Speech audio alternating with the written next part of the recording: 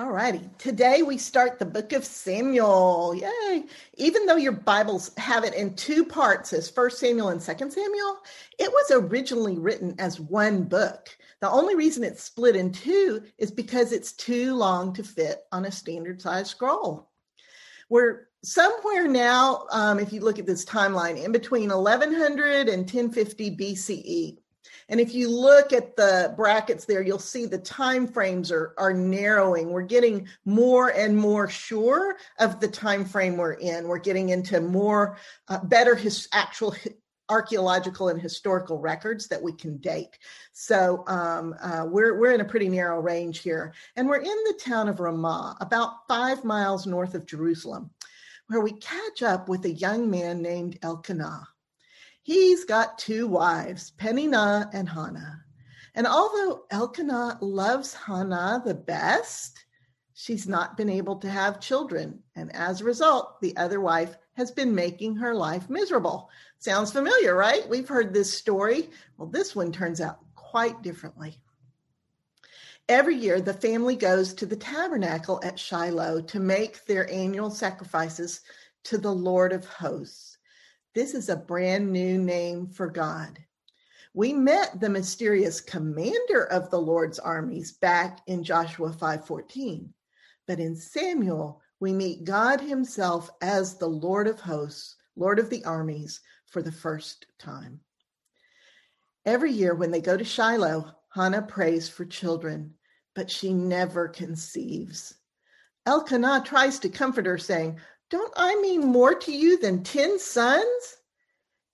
And of course, that's no comfort at all. If you've ever been in that situation, it probably just makes her feel guilty and makes her try harder to hide her sorrow so she won't distress Elkanah. This year, Hannah kneels in the tabernacle court, weeping and praying. We would say that her spirit is very heavy.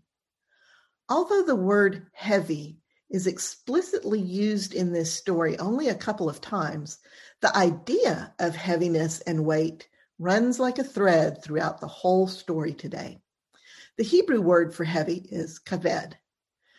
This thread of kaved is counterbalanced by the word kavod, which also runs through the whole story. Kavod is the Hebrew word for glory.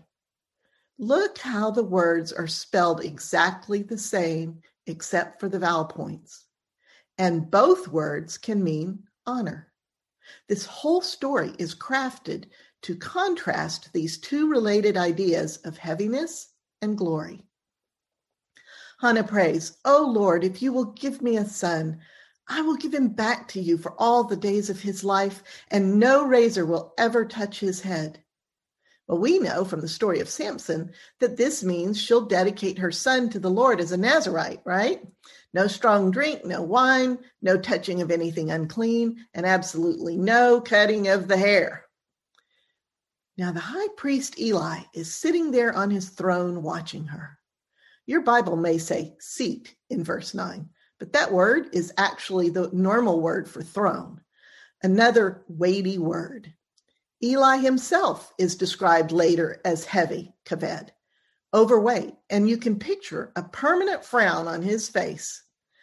As Hannah kneels there murmuring to the Lord, the high priest Eli sees her lips moving, but no sounds coming out. He figures she's drunk and scolds her fiercely. But Hannah replies, "I am not drunk, my Lord. I have been pouring my heart out to the Lord in anguish and grief." And Eli says, "Then go in peace, and may the God of Israel grant whatever you have requested." Immediately, Hannah's heart is lifted, and she leaves the tabernacle feeling more hopeful than she's ever felt. And sure enough, later that year, Hannah conceives and bears a son whom she names Samuel, which means God heard. The next year, when it's time for the family to go back to Shiloh to make sacrifices, Hannah begs Elkanah to let her and the baby stay home. She says, "Let me keep my son till he's weaned, and then I myself will take him to the tabernacle so he can devote his life in service to the Lord." And so Hannah keeps Samuel at home until he's 4 or 5 years old. When he is weaned, the family goes to Shiloh to make sacrifices. And this time, Hannah and Samuel go too. Hannah approaches Eli and asks if he remembers her. She says, I was praying for this child, and the Lord gave what I asked of him. And so now I'm giving him into your care so he may serve the Lord all the days of his life. How difficult this must be for Hannah. And I imagine Eli is a little taken aback too.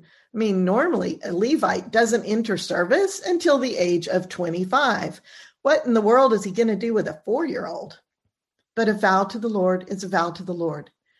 And poor little Samuel is left behind in the tabernacle when his mother and father leave for home.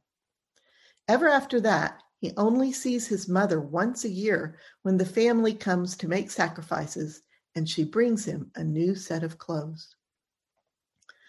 Chapter 2 is a long and beautiful prayer of thanksgiving. In the story, the psalm is spoken by Hannah, but the author seems to have lifted it from another later source entirely. In the prayer, she refers to having 7 children, when later we see she only ends up having 5. And the prayer refers to a king in Israel, but we know Israel had never had a king up to this point. I think this psalm has been chosen by the author specifically to contrast Hannah's former heaviness, kaved, with her joy now as she gives glory, kavod, to God. Both words are used in contrast in the psalm. I also find it interesting that this prayer is only the second time in all of Scripture that God is referred to as a rock. The first time was in Moses' prayer just before his death, and now we come to the second time. There will be many more times later, but it's interesting that the imagery of a strong, safe rock is another symbol that carries this theme of heaviness and weight forward in the story. We pick the storyline up again in chapter 3, but this time it's not about Samuel at all, but about Eli's sons, Hophni and Phinehas. They are absolutely horrible men. The word used to describe them is Belial, which is a word that later comes to be synonymous with Satan. Whenever someone comes to offer sacrifices, it's customary to slaughter the animal first and then boil away the fat. The law is very clear that all the fat of a sacrifice belongs to the Lord and is never to be eaten by either the priests or the people. But Hophni and Phinehas despise the Lord. Whenever someone comes to boil the fat from their sacrifice, Hophni and Phinehas send their servants to stick a prong into the vat and take some of the fatty meat for themselves and their father. And the Lord's anger burns against them. Eli knows his sons are doing this. He's getting some of the meat. He is old and starting to go blind, but even he is aware that Hophni and Phinehas are not only stealing the sacrifices, they're also sleeping with the Levite women who serve at the entrance of the tabernacle. He tries half-heartedly to confront them about their behavior, but they completely ignore him. It says, his sons did not listen to their father's rebuke, for it was the Lord's will to put them to death. That word for is another one of those general purpose conjunctions in Hebrew. It usually does mean for, but it can also mean assuredly, certainly, or doubtless, which I think might be a better fit here. I don't think it's saying they're stiff-necked because the Lord wants them to die. I think it's the other way around. I think it's saying that doubtless the Lord's will is for them to die because of their hardness of heart. But that's my opinion, and there will be scholars who disagree with me. It's entirely possible I am skewing the author's intent. We have to remember that in these ancient times, everything good or bad that happened to someone was attributed to an intent by the gods. They had sort of a devil made me do it belief. And that could be what's going on here in this story. And even back in the work we did on Pharaoh, remember, and in other similar places in Scripture, it's entirely possible that this is a cultural overlay. But either way, it's inconceivable that the Lord would intentionally and willfully condemn someone. That goes against everything we've learned about the Lord so far. And the next part of the story supports the point. The Lord sends a man of God, a prophet, to Eli to warn him about his son's behavior. Now, the Lord wouldn't do that unless he wanted Hophni, Phinehas, and Eli to repent, right? The Lord says, "Why do you honor your sons more than me, Eli, by allowing them to fatten themselves and you on the choicest parts of every offering? I promised long ago that your house would minister before me forever, but I cannot let you despise me. I cannot let this go on. The time is coming when I will cut off your line entirely. Both of your sons will die on a single day, and I will raise up a different line to minister before me and to be my anointed ones forever." So you can see right there, the Lord's heart is not that he wants to kill Hophni and Phinehas. He's being pushed to it. So this is pretty significant also, that the Lord, this tells us a lot about the promises the Lord makes and has made to Israel. We know the Lord sees his promises very much like the solemn vows of a marriage. There are two parties involved, the Lord and Israel, and if one party insists on despising the other, the marriage becomes untenable. The Israelites can and do push the Lord away to the point that the Lord leaves them, promises or no promises. We still have a choice. Now, this is pretty scary. Fortunately, we know that every time Israel does this, they eventually come to their senses and the Lord has pity on them. But Hophni and Phinehas never do return to their senses. Now, Samuel has continued to serve and grow through these years. He's probably somewhere around 11 or 12 by now. And one night, just before dawn, when the lamps in the temple are guttering, Samuel is awakened by Eli calling him. He goes to Eli's bed to see what Eli might need. But Eli says, "I didn't call you, Samuel. Go back to bed." So Samuel goes back to bed. Again, Samuel hears Eli calling him. But when he goes to see what Eli wants, Eli says, "Good grief, Samuel, I'm not calling you. Go lie down." And Samuel, perplexed now, goes and lies down again. And it happens a third time.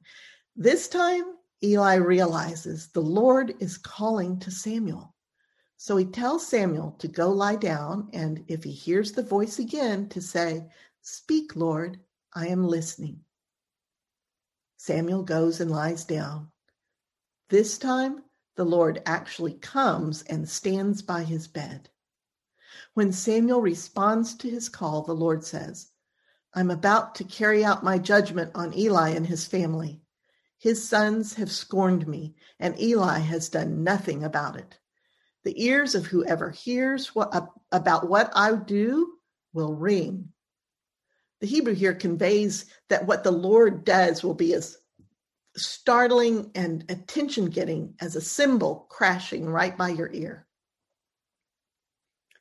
At dawn, Samuel arises and opens the doors of the tabernacle as usual. He tries to avoid Eli because he doesn't want to tell him what the Lord said. But Eli calls him over and says, "Tell me the truth, Samuel. Tell me all of it." And so Samuel tells him. And Eli says, "He is the Lord. Let him do what is good in his eyes."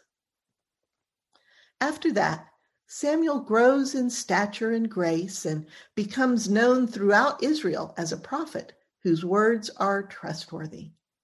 The Lord continues to appear to Samuel at Shiloh, and Samuel speaks the words of the Lord to Israel. In chapter 4, the scene changes again. The Israelites decide to go to war against the Philistines. Up to this point, there have just been skirmishes here and there. But beginning in the book of Samuel, the Philistines become Israel's arch enemy and a persistent thorn in their side. The Israelite army sets up camp here at a place called Ebenezer. Eben meaning stone and Ezer meaning help. There's that idea of heaviness and weight again. The Israelites have camped at a place named Rock of Help. Now, in taking the battle to the Philistines, the Israelites have made a grave strategic error. The Philistines deploy their forces at Aphek here on the Sharon plain. So obviously, this battle is going to take place here where the terrain is flat. Israel has not only given up the high ground here, which is their natural advantage, but the Philistines have chariots and the Israelites don't. And the Philistines can use those chariots if they fight on the plain. Of course, the Philistines rout the Israelites. That night, the Israelites regroup to decide what to do. And the elders say, well, it must be because we did not have the Lord with us today. Let's fix that. Let's go get the Ark of the Covenant from Shiloh and bring it down here so it can go into battle with us tomorrow. Now, what's wrong with this picture? Lots, right? There's no whiff of actually consulting the Lord.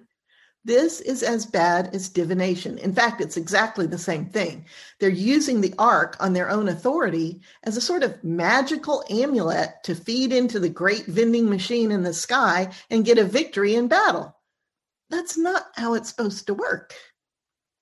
Apparently, Eli goes along with the scheme because he sends his sons Hophni and Phinehas to accompany the ark. As you know, no one can touch it safely except the priests and the Levites. When the ark enters the Israelite camp at Ebenezer, the soldiers give such a great shout that the ground shakes, and the Philistines send spies to see what in the world has happened. When the spies report the ark of the Lord has arrived in the Israelite camp, the Philistines are terrified. Who will deliver us from these mighty gods, they say. These are the very gods who struck the Egyptians with plagues. Be strong, men, be brave, and fight hard. And so the Philistines fight fiercely the next day, and the Israelites are defeated again. Not only does Israel lose 30,000 soldiers, but both Hophni and Phinehas die, and the Philistines capture the Ark of the Covenant. What a catastrophe. A Benjamite runs from the battlefield all the way to Shiloh to bring the terrible news. When he arrives, he finds Eli sitting by the side of the road waiting for word. Eli is now 98 years old and heavy. There's that word kaved again. Throughout the story, he has gone from being able to see to his sight beginning to fail and now being completely blind. An apt metaphor for this leader of Israel.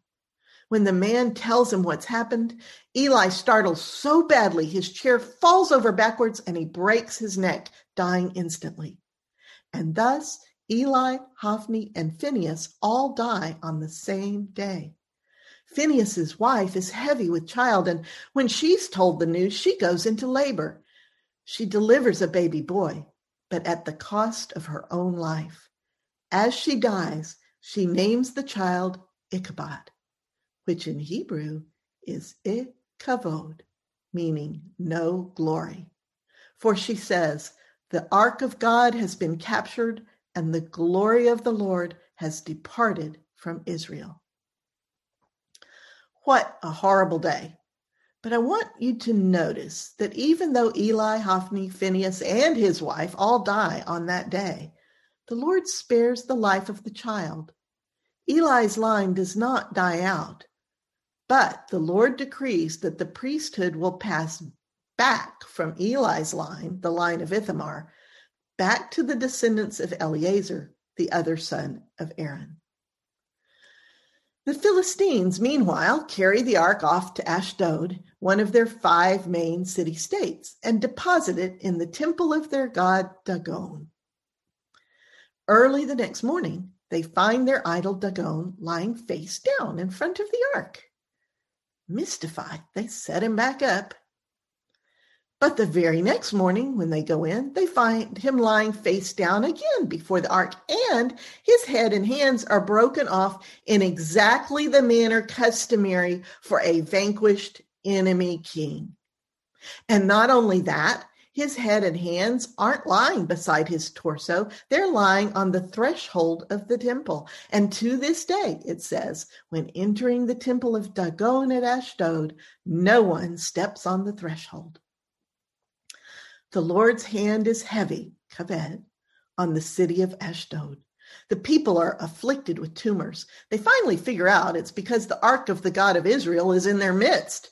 So, being the very nice people they are, they decide to send the ark to the neighboring city-state of Gath. Sheesh, with countrymen like this, who needs enemies, right?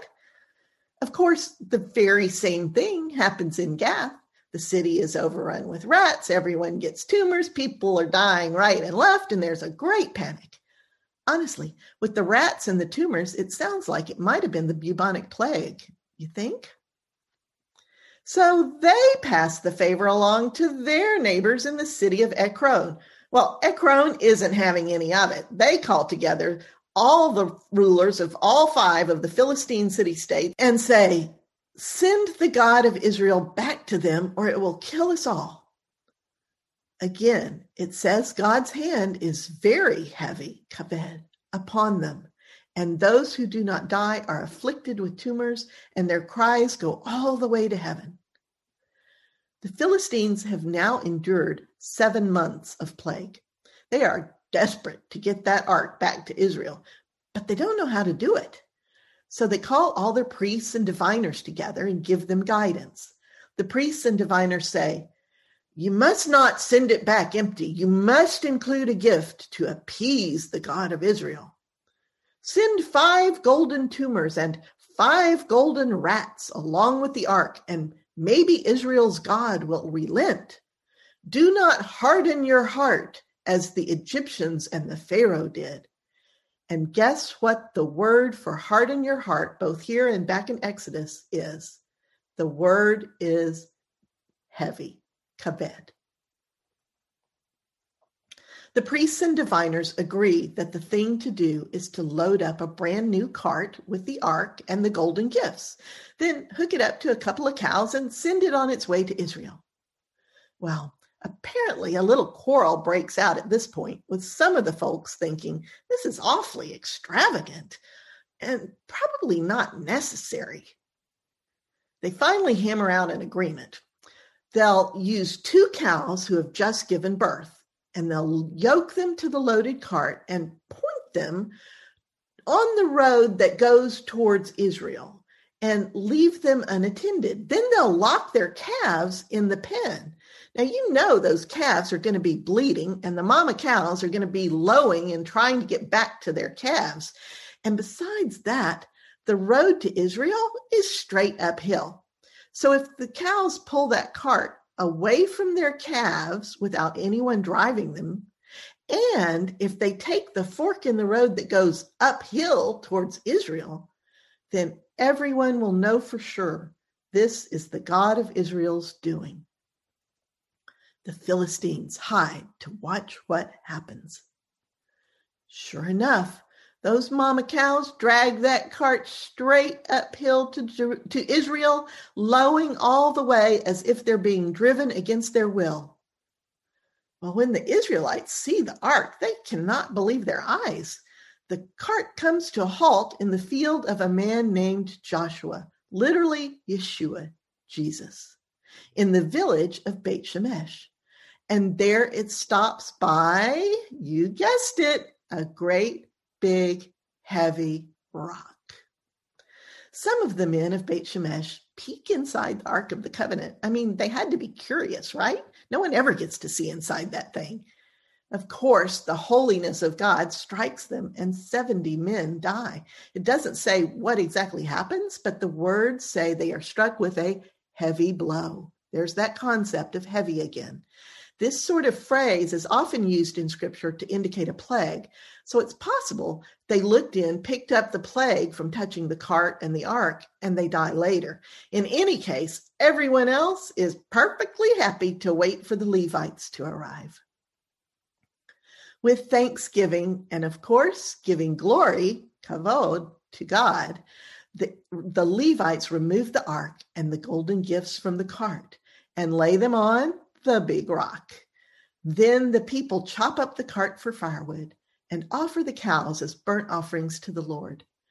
The 5 Philistine rulers, seeing all this, are relieved that their gift has been accepted by the God of Israel, and they turn and go back to their land. The people of Beit Shemesh decide the ark is far too dangerous for them to keep, so they ask the people of Kiriath Jearim to come get it. The ark is taken there to the house of a man named Abinadab. His son Eleazar is consecrated to care for it, and there it stays for 20 years.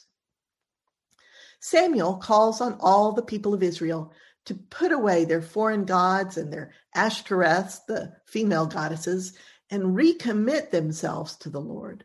Only by serving the Lord can Israel ever hope to defeat the Philistines and be freed from their violent attacks. I mean, it's not going well so far. Samuel calls the people to assemble at Mizpah near Bethel for prayer and intercession before the Lord. The people assemble and draw water and pour it out to the Lord.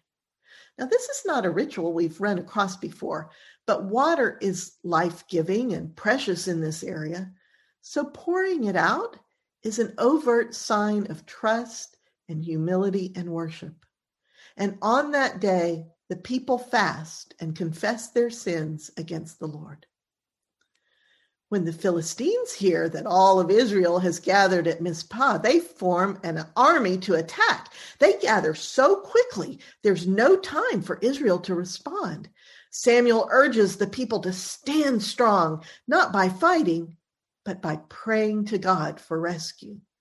Then Samuel offers a lamb to the Lord as a whole burnt offering, and he cries out to the Lord on Israel's behalf. This reminds me so much of the Exodus when the Israelites were trapped between the Pharaoh's armies bearing down on them with their back to the Red Sea. And God showed up. When the Philistine army reaches Mizpah, the Lord thunders against them and throws them into a panic. The men of Israel rush out of Mizpah and chase the Philistines, defeating them. Then Samuel takes a stone, there it is again, and sets it up and names it Ebenezer, stone of help, to commemorate the Lord's help. Now, the fact that this name appears here at the end of the story as it did in the beginning made me go back and look to see if maybe the story is arranged in a chiasm, with Ebenezer marking the beginning and the end. When I worked it out, the center turned out to be the passage in chapter 5, where the ark is taken from Ebenezer and put in the temple of Dagon, and the idol Dagon is destroyed and falls before the God of Israel. Now that makes sense as the center, doesn't it? Plus, these are the only 3 places in the story that the word Ebenezer is mentioned. So that also confirmed that I identified the center of the chiasm correctly. I put the chiasm references in the study guide as bonus material for you if you're interested in checking it out. And so for the rest of Samuel's lifetime, the Philistines did not invade Israel again, or so this story says.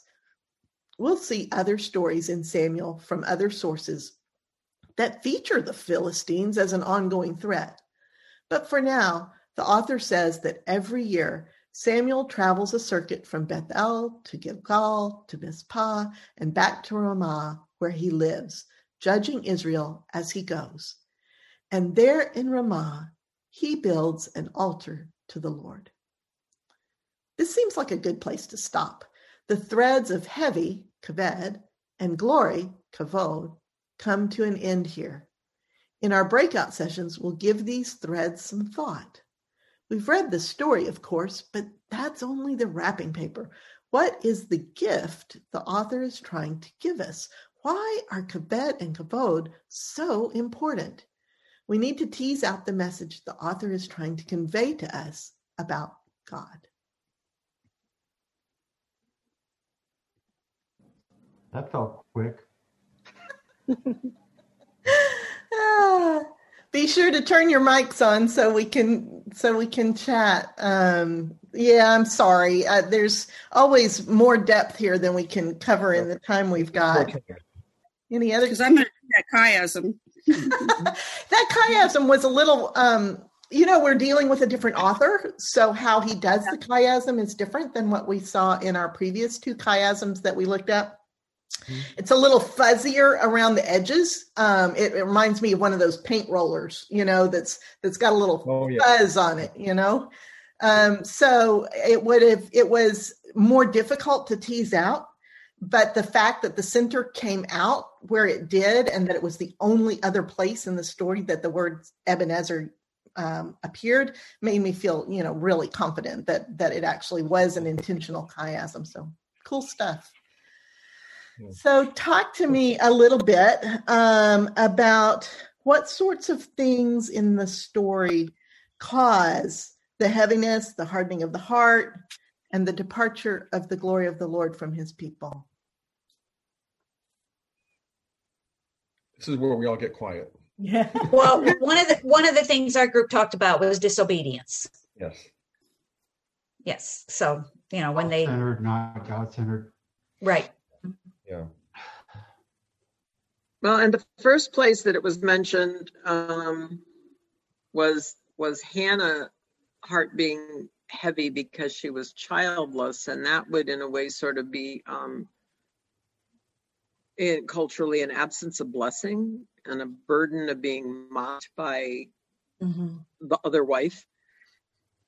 Yeah, and wanting things that we cannot have, that we can't get. Yeah. Mm-hmm. That's the whole public shame of it. Yeah.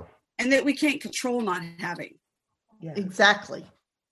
And it was kind of not so much that she was self-centered, but it sounded like that was kind of a overall theme about the whole first part, is like the kids stealing the sacrifices, and it was, that it was more of a self-centered type of thought through this time. Eli not caring about it, pouring all his energies into Samuel instead of his own kids. I mean, he kind of let them run amok, and it's like, so he missed teaching them what he taught Samuel. Yes. Oh, that's good insight. Yeah, that's good. Mm-hmm.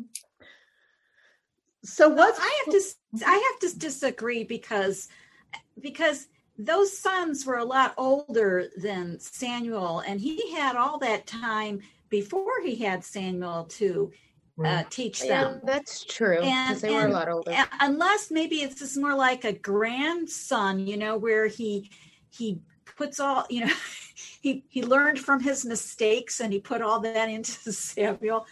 Anyway. Yeah, it does make you wonder what kind of a father he was to his own sons. Yes, yeah. He couldn't have taught them properly, or they wouldn't have been like they were. I don't know if I agree with that. I don't know if I agree with that, Shirley. Because you got to play devil's advocate here, though. Isn't that why our kids all act the way they are, because we didn't teach them properly? Well, yeah, that's what you get told. No, because they have their own brains and their own minds. Yeah, and they, and no matter I almost made some people mad there, didn't I? No matter how many guards you put around them, they, their society and influence. It does seem unusual that both of his sons were that way, where, usually, I mean, in most families, you might have one child that goes, that ignores everything, but it's kind of unusual for both. So it depends on how close in age they are too. That Levi just wasn't really great with his first two kids. No, something was maybe he didn't care enough, or maybe he was waiting. It's all the mom's fault. Yeah.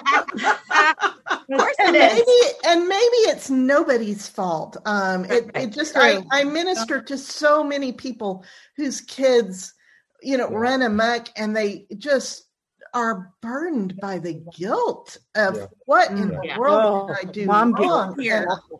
And it's just not. Yeah, sure. There's things that we all do wrong as we parent. Sure. But even the very worst parents in the whole world still have great kids. That's true. There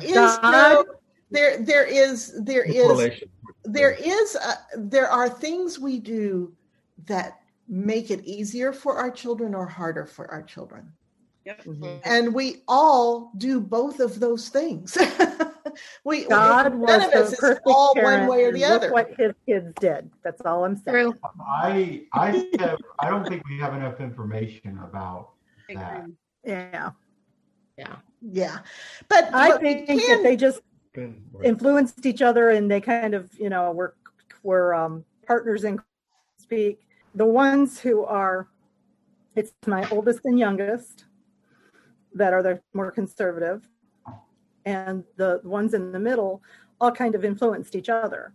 They were very close in age, and they kind of, so the ones in the middle are the three that are the more liberal, and they were in middle school at the same time, they were in high school at the same time, and they kind of influenced each other. So, and those kind of family dynamics can absolutely have an impact on kids. God designs us with a purpose, and there's no telling what purposes God has for us. And he also gave us a promise that he would save our household. He didn't just save us. So I think in the light of the global thing, that because I have seen people that have gone totally AWOL. I had a girlfriend that son did everything under the sun, and then God hit him. Yes. And now he is a pastor at his church. I mean, don't know our roads, but he allowed him to go that way because now because he's going into youth ministry, and he can relate, and there's nothing anyone can get over on him because he's done everything. So he has all these stories, and he can reach what we couldn't reach. That's true. So I think that's just, and there's a reason and a purpose that he's wanting us to see in this story. Yes. Amen. Thank you for that, Andy. And I think that Marlene had a kind of a good bead on this in comparing the threads of the story together, where Hannah was wanting something that she could not have and had no control over. She wanted it desperately. But that's also what was going on with Hophni and Phinehas. They wanted the power and the riches and the high on the hog, best of the stuff for them. And you see two different reactions in these two different people to that deep-seated need that they each had. Hannah went to the Lord. Hophni and Phinehas did not. Good point. So what sort of things in the story ended up lifting the heaviness and causing God's glory to return to his people? Repentance, obedience. We also turning your eyes back on God. God. Finally realized that the ark shouldn't be where it was, that they needed to send it back if they were gonna, and we also talked about how, God gave the Philistines two obvious signs with the idol when he threw it on the ground and then he broke it and it was separated. If they would have gotten those two, if they would have listened to those two warnings, the plagues never would have happened. Very interesting. So it's like, he stepped it up because they weren't listening. Yeah, because a lot of this, all of these threads seem to come back to a point of recognizing that God is God. The power does not belong to us, but all good gifts can come from God. It's like understanding this natural order of things rather than how we want to set it up and make it happen. And that reminds me of a song from like back in the 70s. I don't know if any of you have ever heard of a lady named Johnny Erickson. Johnny Erickson Tata. Yeah. Wait a minute. Is that the right one? No, not her. Oh shoot. What's the other one's name? Anyway, this cute little blonde from Sweden or something like that. And she used to sing Christian music, and she sang a song called "Give Them All to Jesus." Yeah, short blonde hair. Evie was her name. Evie. Yes. Anyway, Evie sang "Give Them All to Jesus," and I was just thinking as you were saying that, those words were coming into my head. He will turn your darkness into joy. Oh, I like that, and I don't think I've ever heard that song, but that actually segues beautifully. I will find it and post it for you, Gail. Okay, thanks. So all of us, please. Yeah. Put it on the Everett's Bible Class Facebook page. Okay, I can do that. And then we can all get to it. And any of you who are on Facebook, feel free to friend me. Mm-hmm. I'm friendly. Me too. Always gathering friends. So were there other observations you all had about what it is that lifts the heaviness? And all the Israelites got together and prayed. That's true. They got together and humbled themselves, right? And got honest about what was going on. Yeah. I think that the humility in trusting in something that's out of your control and giving it up is what brings it all in. I shared a brief story that I had a former student who went through leukemia, and every time things started to look good, it would backslide. And I really struggled with my faith at that point and questioned a lot of stuff, and finally had to get back to, wait, I don't have all the answers and I'm not supposed to. That's not my job. Let's give it up to him. And I think that trust and belief in knowing, like Hannah, wanting the answers. We all talked about wanting answers to things, or they're not ours. And I think that humility and giving it up, and I think that's very difficult, especially today. Yeah. And in our group, I think it was Renee, you said that turning back and giving the honor back to God rather than trying to solve things themselves and sort of rush on ahead, when they stopped and back and sort of thank you, acknowledge that God was in control. That then turned things around again, because their focus was once again in the right place. It was on God and not on themselves. Thank you. That said it better than I did. You guys have no idea how weird it is that the things that I'm working on in the lesson for a week end up being the exact same things that people come for pastoral care about that week. I had like a run on people asking this exact question and being in this exact space where they could see real need in the world and in either their lives or somebody else's lives that they could not fill. And things looked bad and things looked out of whack, and like, where is God? And why doesn't God fix this? And I could have read the lesson sooner, huh, Gail? And so I had to sit down and actually apply this lesson this week more than once with more than one person. And what I think is that we tend to see a need and to see our ability to respond and to quote fix it in the binary. We see that as a closed loop. And what we do is instinctively we do this, especially in the Western world. We're binary about this. And what we do is we look at their need and how desperate it is, and we compare that with what we've got that we might be able to bring to bear on that need. And we feel a very overwhelming need to bring that into balance, be it giving money or resources or comfort or whatever it is. It involves some sacrifice on our part to bring that back into balance. And what ends up happening is the more we see with God's eyes, the more need we see in the world, and the greater we perceive that need. We actually see more of the need than we ever were aware of. And we get more and more and more and more out of balance until no matter how much we get, we can't get there, And then we start to feel guilty. If we could see, well, if I just gave more and more and more and more, and it would really hurt my family and hurt me, I could get there, and we feel guilt. Or if there's just absolutely no way, we get mad at God for not fixing this, And I think that the problem is in our perspective. God is not binary.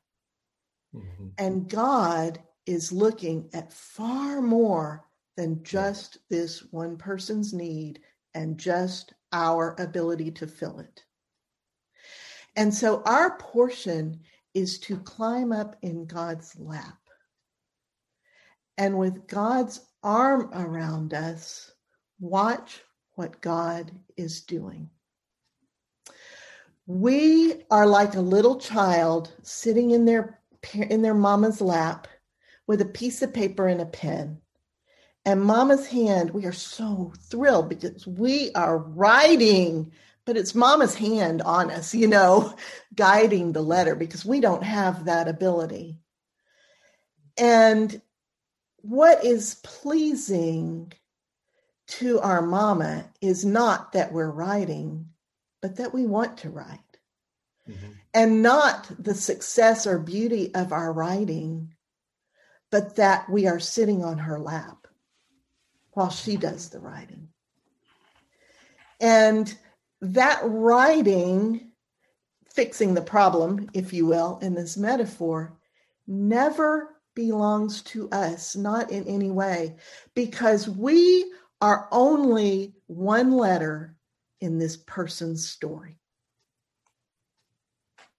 Mm-hmm. We are not the story. Mm. And our place is to write our letter as best we can, mm-hmm.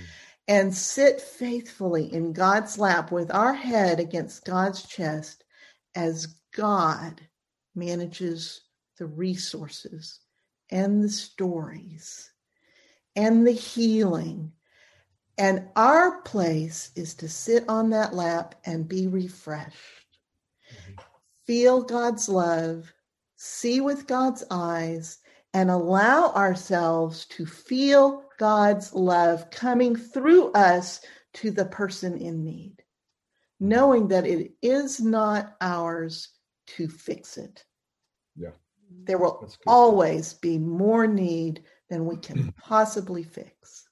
But we can sit there and just fill up with the Spirit so that we can write one more letter in one more life. Gail,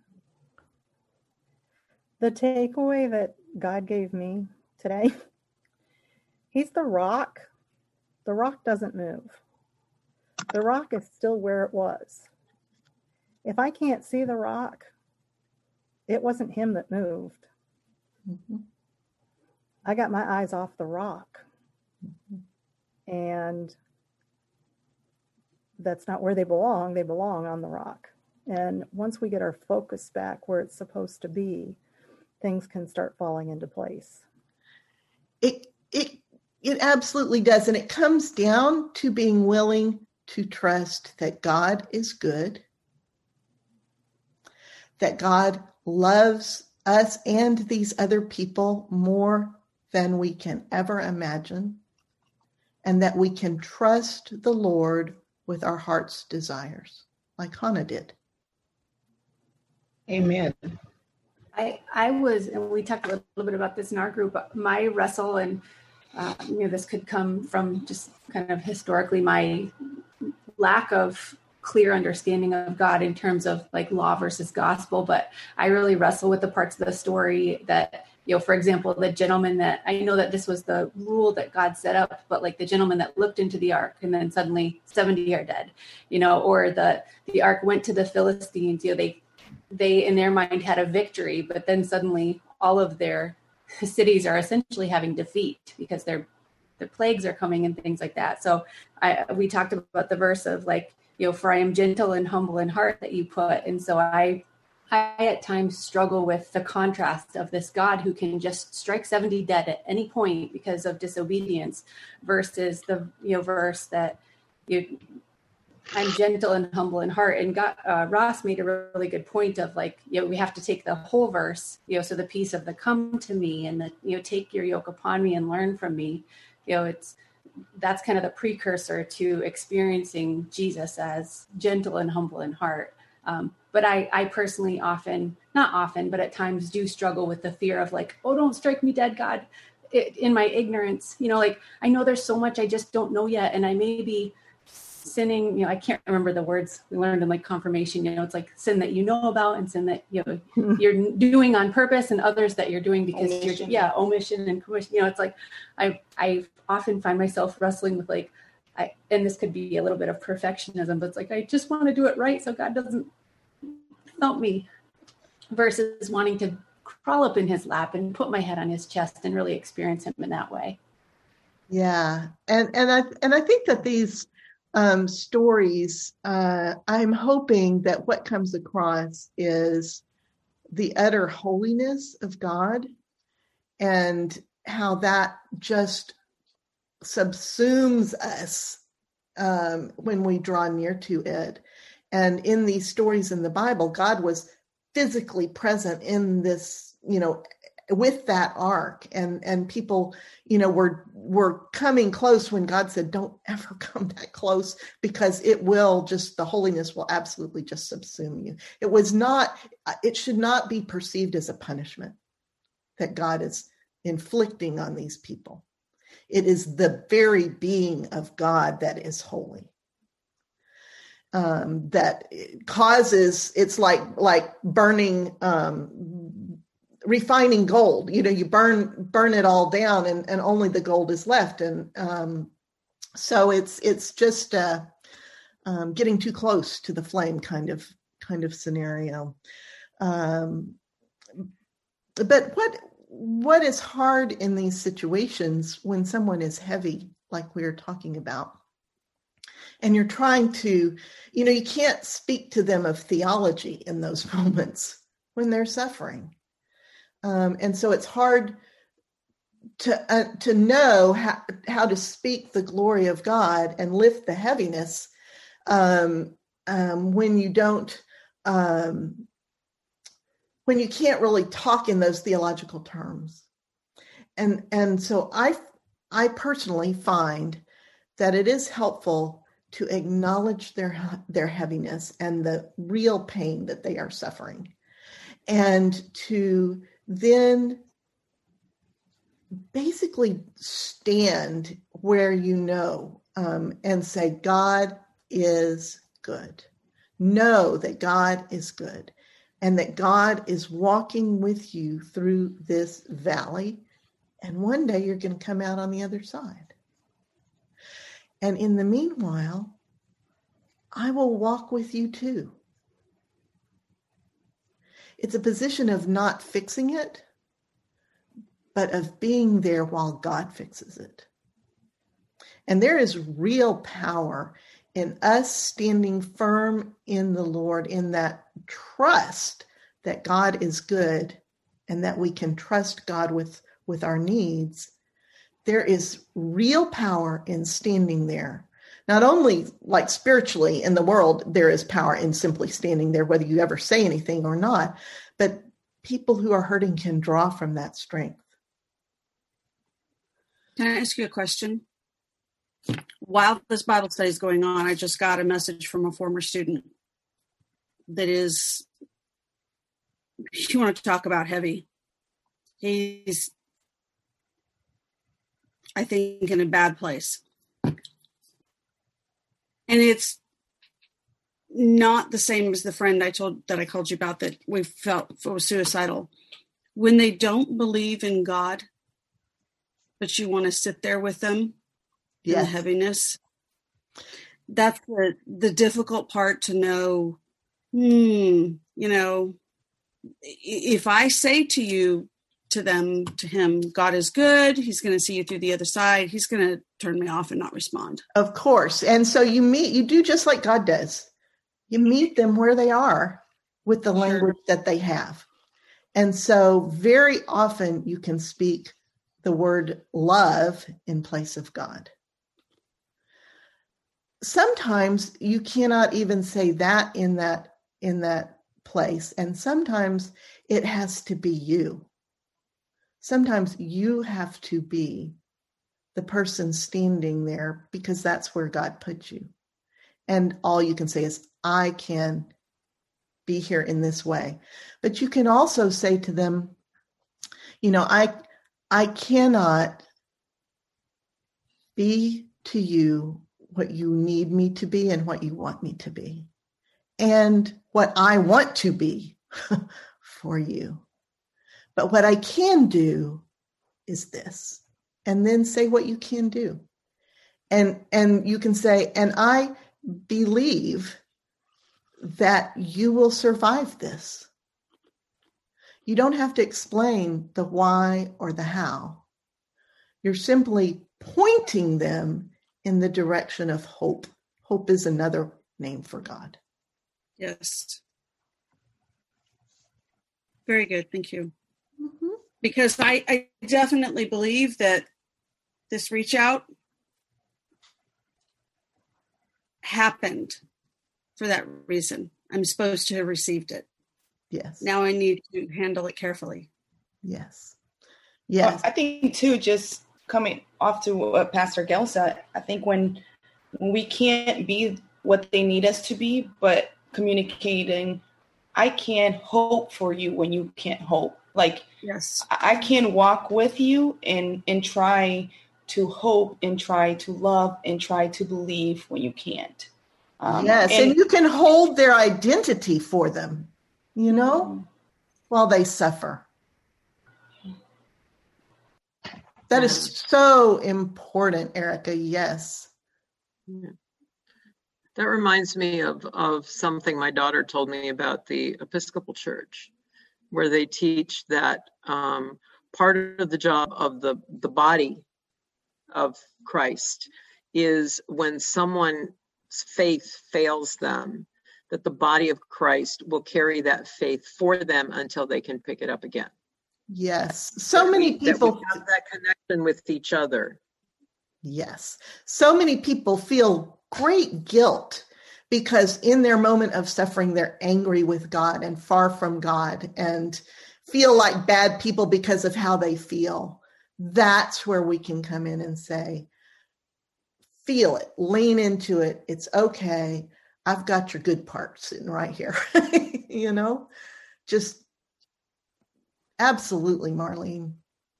And I think we're clearly to the end of our time, but we've also really answered that last question, which is, what does it mean to refer to God as our rock, our Ebenezer?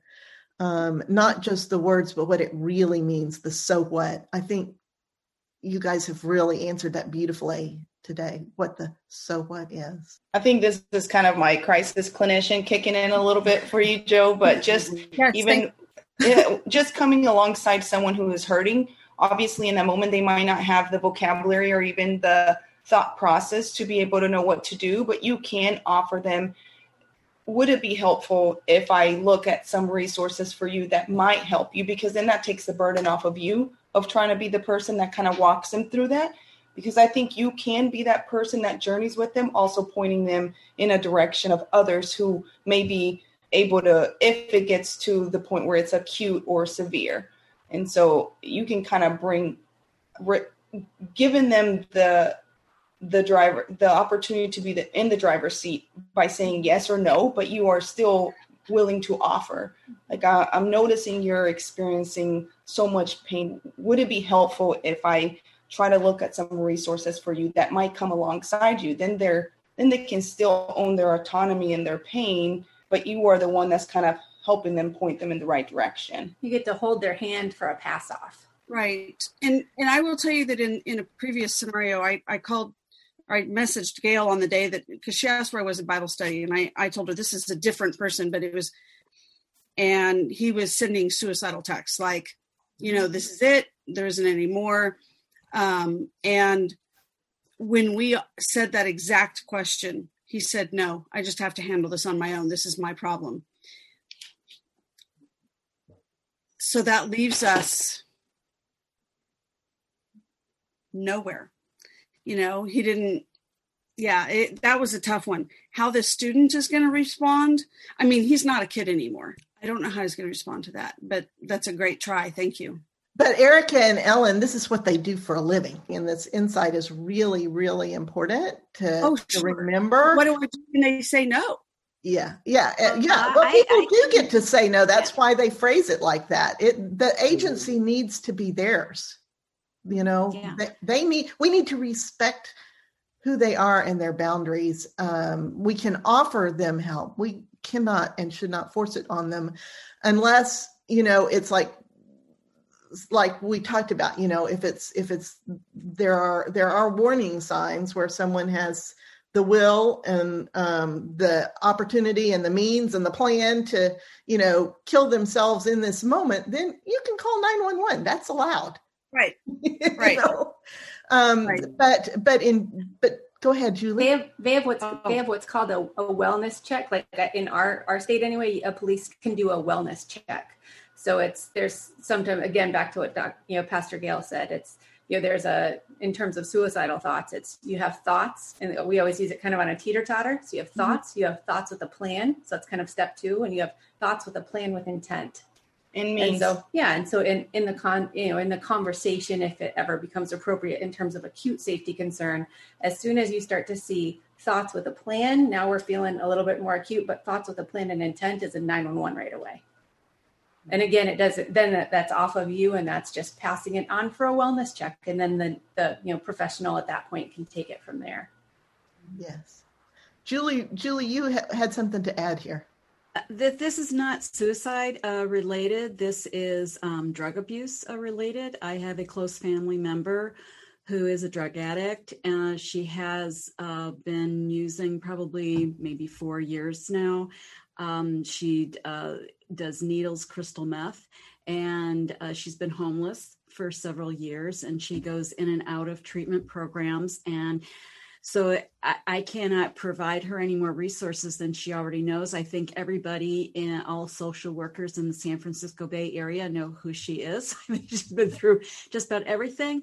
The only thing I can do is tell her that I love her and that I respect her as a human being, and that I see her as a person who is loved by God and by me. And that is the only thing I can do. And we have great conversations, and we always tell each other that we love each other. And I do always put it back on her. She'll come and say, I don't know if I'm ever going to get out of this. And I'll say to her, you're going to get out of it when it's right for you to get out of it.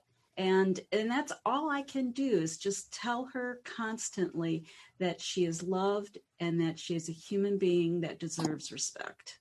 And that's as much there's nothing else I can do. She's refused absolutely everything else. And her recovery is up to her. And all I'm going to do is hold her hand and walk through this journey with her. And if it ends in her dying, it ends in her dying. If it ends in her recovery, then she is recovered. And whatever setback she has, I'll be there for her because I love her. That is so powerful, Julie, and so important to remember. And what you are doing in kind of the metaphors we've been talking about is you're holding her hope for her. Mm-hmm. Yeah.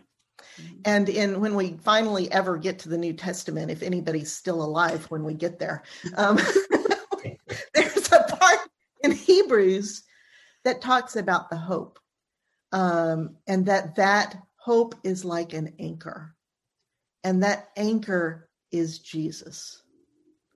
The anchor is behind the veil. We are anchored in the Holy of Holies.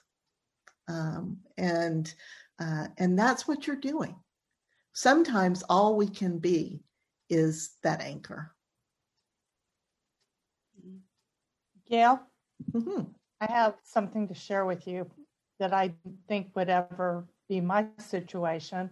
It's not related to this, but as you know, my cousin came from Alaska during Snowpocalypse 21, and he was stranded here with me, and I learned a lot. And because my cousin could not leave to go back to Alaska on Wednesday, we had a few extra days to enjoy each other's company. And he learned a lot about me and my past. And I learned that he has a trans child, and he has a hard time with his pronouns. He slips up once in a blue moon, but he does a really good job. I was blessed that I had feelings that it doesn't matter to me already. you know? And so I think his being able to see that there was no comment, no judgment, no shock, no awe, you know, was a blessing. And I was able to clue in my very conservative son ahead of time. And he said, oh, well, I never thought about it. And I guess it can happen in every family. It's just happened in mine. That's wonderful. I was like, yeah, I hope you treat this with respect. And Graham could care less, you know, he always could. So, yeah. That makes me like happy. I said, I would have never known that because it's probably not something he would have shared with me had he not been held hostage here by a snowstorm. That makes me happy, Julia. I think that all the things you all are talking about are what it actually really means to be in the Lord's presence and see with the Lord's eyes and feel with the Lord's heart. I think that pain that we feel is part of what Jesus meant when he said, pick up your cross and follow me. I think that's what it is.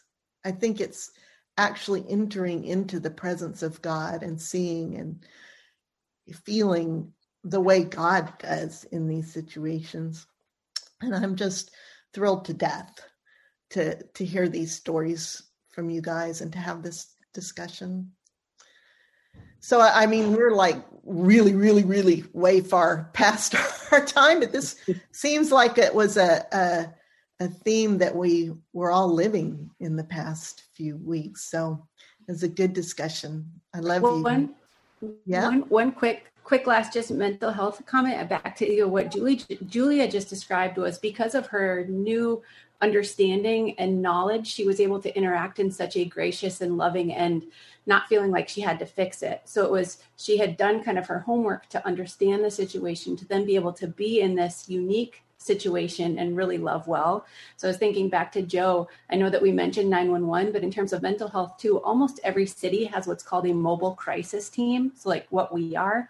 So that would be another resource where instead of, sometimes people feel a little intimidated calling 911 in terms of mental health support. But if you Google in your area who your mobile crisis team is, you can actually call them and tell them about a situation without giving detail to give you more knowledge and understanding and coaching and how to take the next steps with whomever it is that you're interacting with.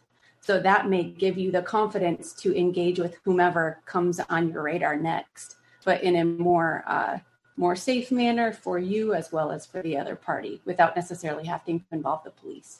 I think he's feeling without hope right now, but I don't read from anything in here that I feel like he's suicidal, but I need to carefully respond to him to continue engaging with him is what I mean, if that makes sense. I don't want to. And I do think that a lot of what you're naming is depression, and there's, low level depression and middle level depression and acute depression, and there's chronic depression where you kind of go do this your whole life, so you can be aware of those. And if he allows you to look at some resources, those are the kinds of resources you might want to look at. And I feel sure Ellen and Erica would be glad if you wanted to reach out to them as well.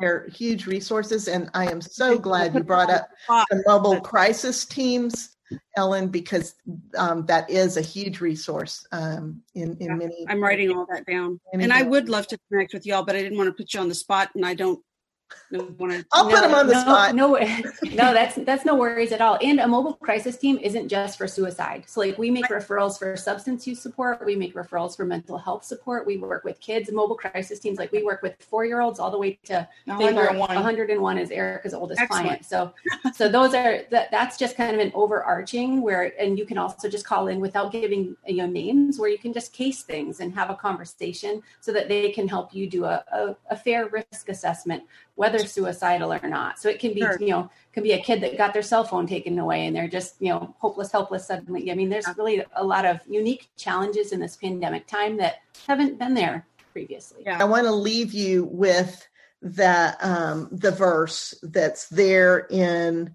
the second verse in question 3.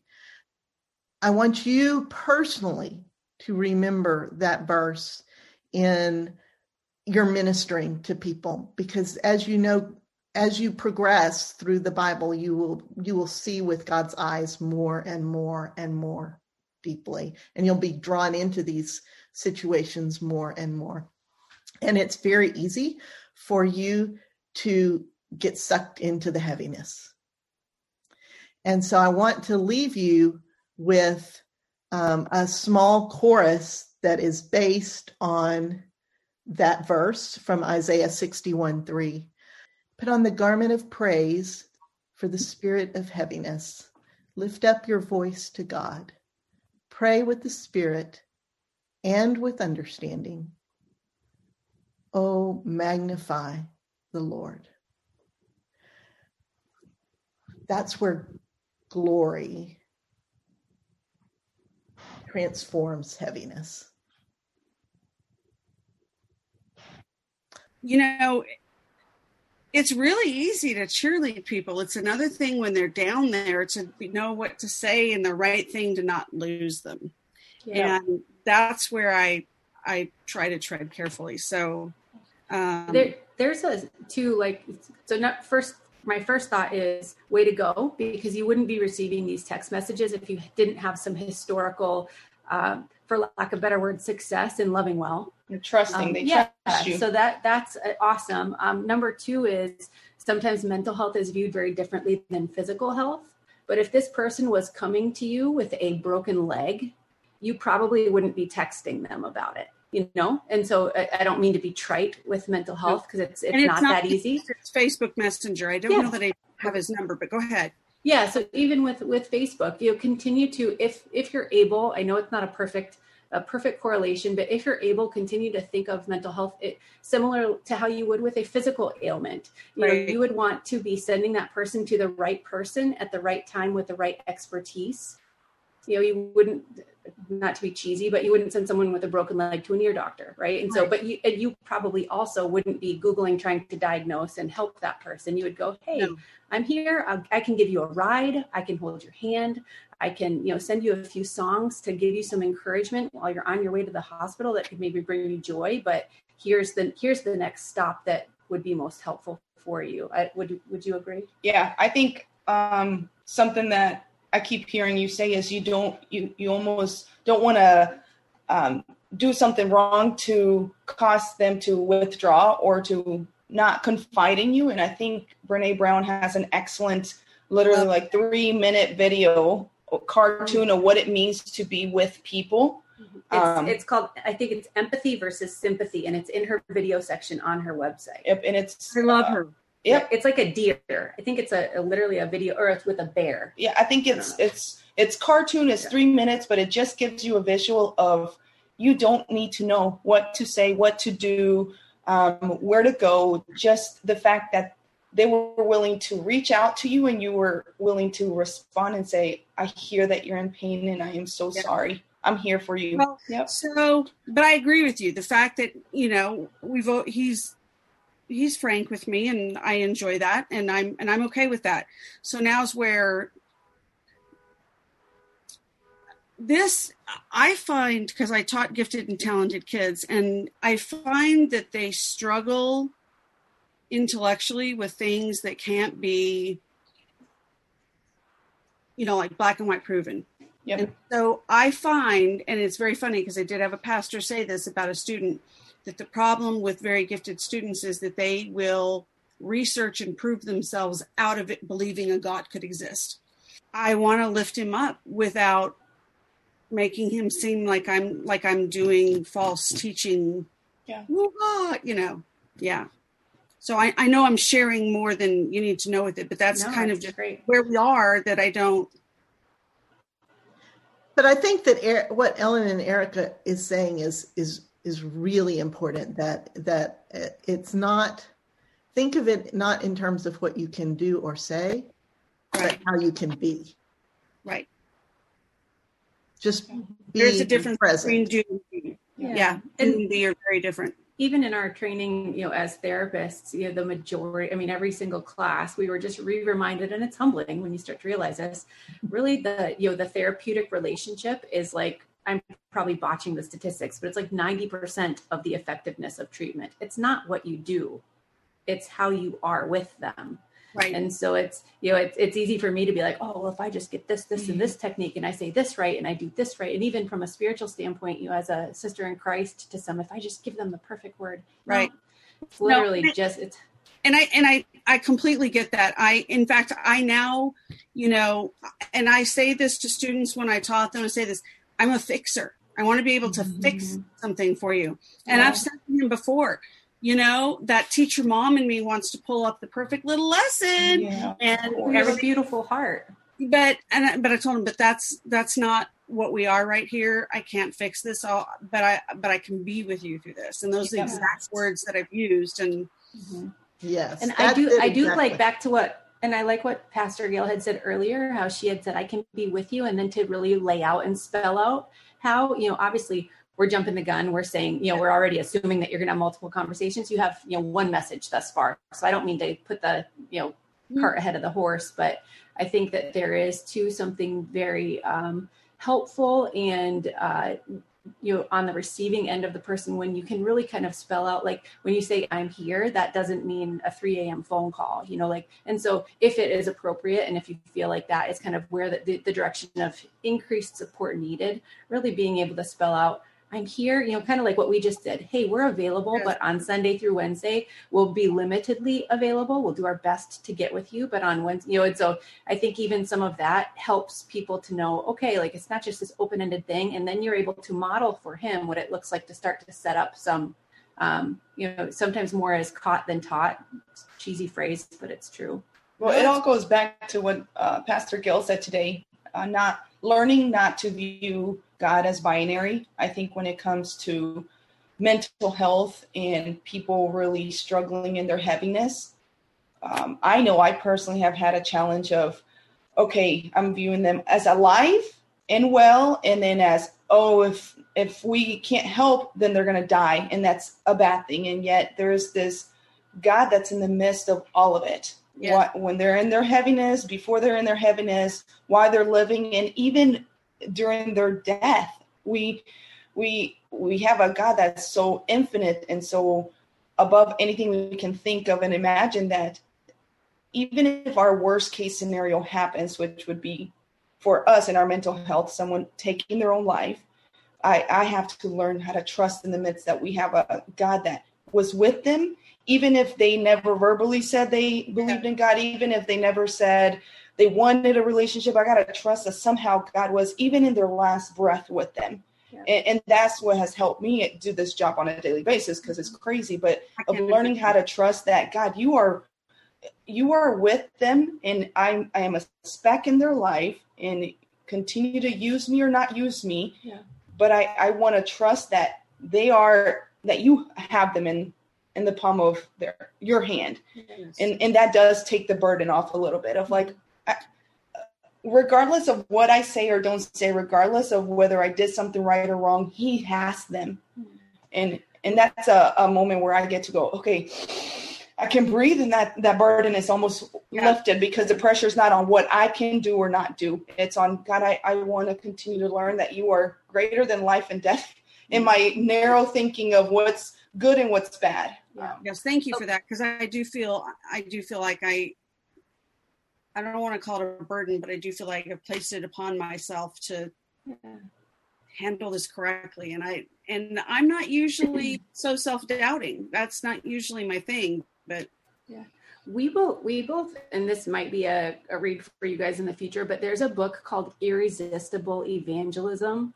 And again, there might be some theological challenges with the book, but it's been really helpful for both Erica and I in terms of our spirituality, but also in terms of viewing our clients in the mental health world. And so essentially this gentleman, he uses the analogy of a golf course. And so he uses the example of that every single person is like a golf ball in some location on that golf course. And so really asking the Holy Spirit to tell you where their spiritual address is, because often we're sending mail to the wrong address. So it's not landing right. And so he uses the example of golf clubs and how you would never pull out your putter when you're on the tee because you'd shank them into the woods. But equally, you wouldn't pull out your driver when you're on the green because you wouldn't get a good putt. And so the challenge is for us as people is to really ask the Holy Spirit to let us know where this person's spiritual address is, or, right now we're talking about mental health. And then to understand, often and it sounds like you're similar to Erica and I, we're fairly, we're high achievers. We're fairly performance oriented. We also have big hearts that really drive us to want to get things cleaned up really quick and move on. And so often we have been presented, especially in our spiritual walk, as we've got to go and make disciples of all nations. Therefore, we need to be the one that gets the hole in one. Yeah. And so, we view everything else on that golf course as less than getting them inside the hole. Yeah. And so his kind of premise is, if the person is in the woods, we need to we need to get our chipping wedge, and we might be, our role in that person's life may only to get them 6 feet out of the woods.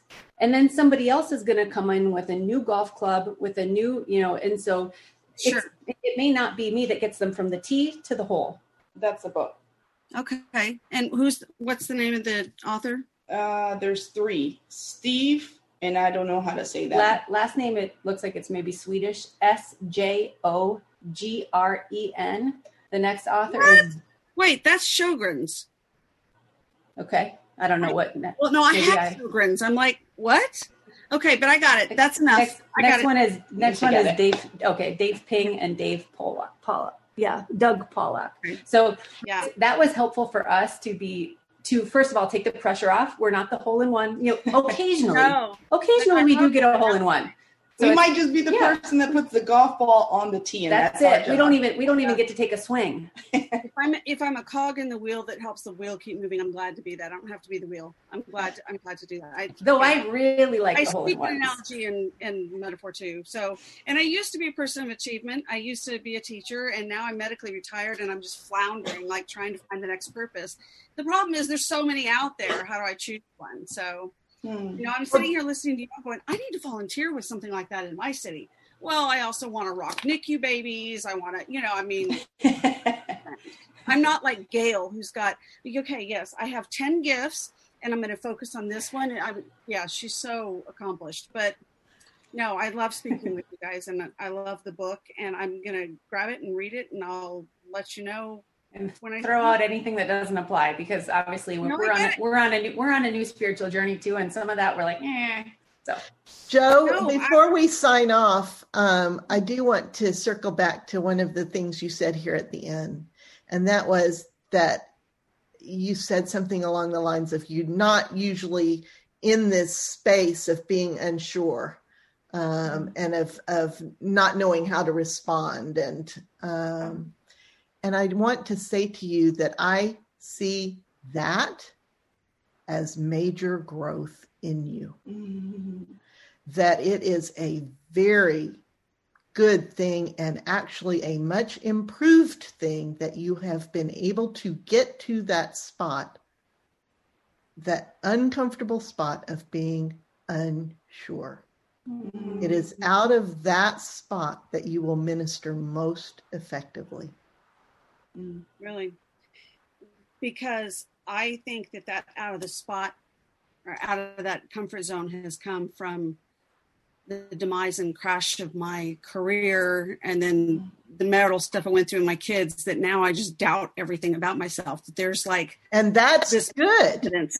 And I'm saying that the Lord is taking all of those experiences and crafting a great big empty space where once you had surety. And that is where ministry and growth happens. I've clearly not looked at it that way. I've looked at it as a void. So I think I'm talking about a great big empty space where Joe isn't the one ministering. Yeah. Where there's space for God. And you're simply holding that space for God to minister to that person. That's a very good place to be, my Joe. I love you guys. Talk to you next week. Thank you. Bye. Erica, now, thank you for staying and talking No with me. problem. Thank you for facilitating it. Thank you all so much. Hey, we're with you in it. Bye. Bye-bye.